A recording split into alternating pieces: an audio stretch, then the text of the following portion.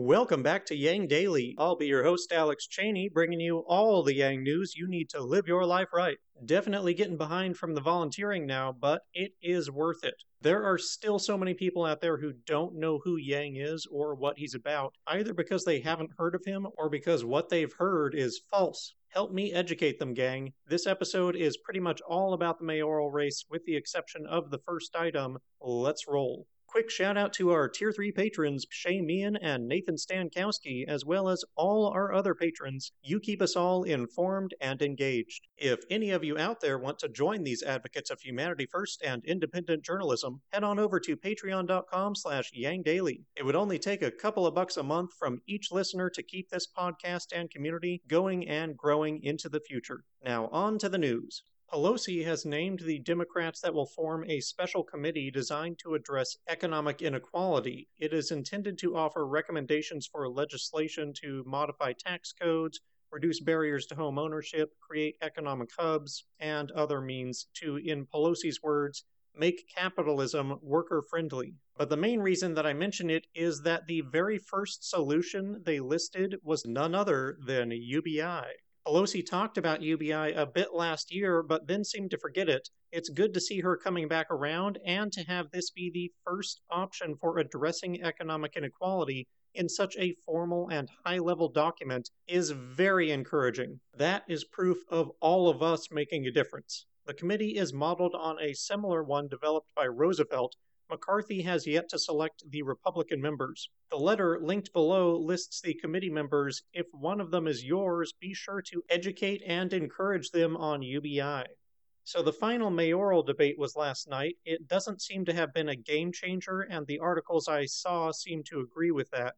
Probably the two biggest moments were Yang calling out Adams on the union endorsement and Yang making a slight gaffe on mental illness.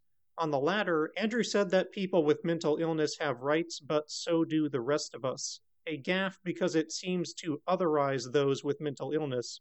Ironic considering the narratives to otherize Yang. It was in the context of most anti-Asian violence being committed by the mentally ill, and Yang said that we shouldn't leave them on the streets, that he would increase the number of psychiatric beds so that the violently ill can get help for their sake as much as everyone else's. The mentally ill are frequently abused on the streets, and I think we all know how much Andrew talks about the importance of mental health, how much of his speech and policy are dedicated to normalizing it, but naturally all of that was ignored, and only the otherizing line was weaponized and spread around social media by the opposition to make him seem hostile to the mentally ill. Common sense dragged out of context and perverted as usual. We know enough to know how absurd that is, but most people will not.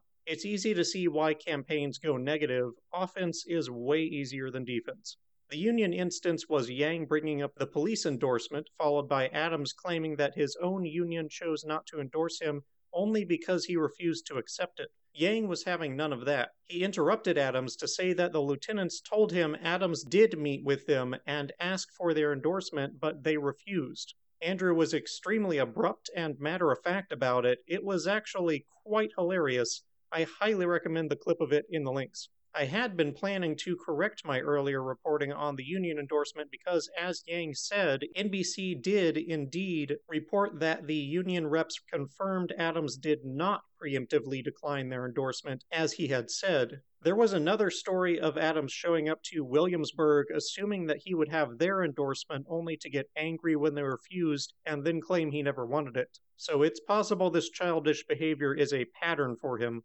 Speaking of which, Adams is now trying to claim that Yang violated campaign finance law by having grassroots support. No, seriously. He's attacking the campaign for having the support of Matt Skidmore, saying that Matt is providing too much support to Yang for them to not be coordinating. Being as Adams is supported chiefly by real estate developers, I suppose it shouldn't be surprising that he cannot grasp the concept of people being passionate about a political campaign without, being paid. This freaking guy.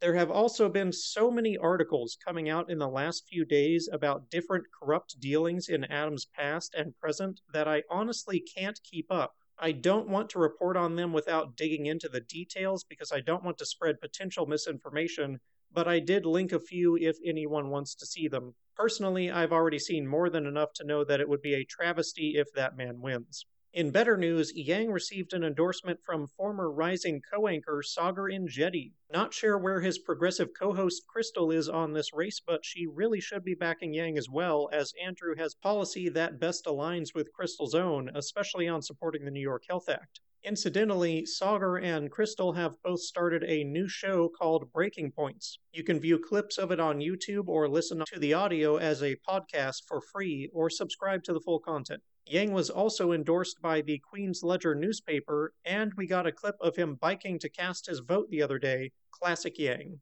Finally, today, or well, yesterday now, I guess, was the first day of the North American Basic Income Guarantee Conference. It's not over yet, over 30 events and 120 experts, and it's not too late to join in. Check the link below. And that'll do it for today's Yang Daily. Bookmark and share the Inequality Committee touting UBI, Yang smashing Adams with facts, the Sagar endorsement, Adams attacking Matt, and the In a Big conference. Flood Congress with calls, tweets, faxes, and letters using the ResistBot or Income Movement Easy Contacts below. If you need help, consult Humanity Forward, the Income Movement Aid Database, the Mission Asset Fund, or United Way, and don't forget to Yang Daily.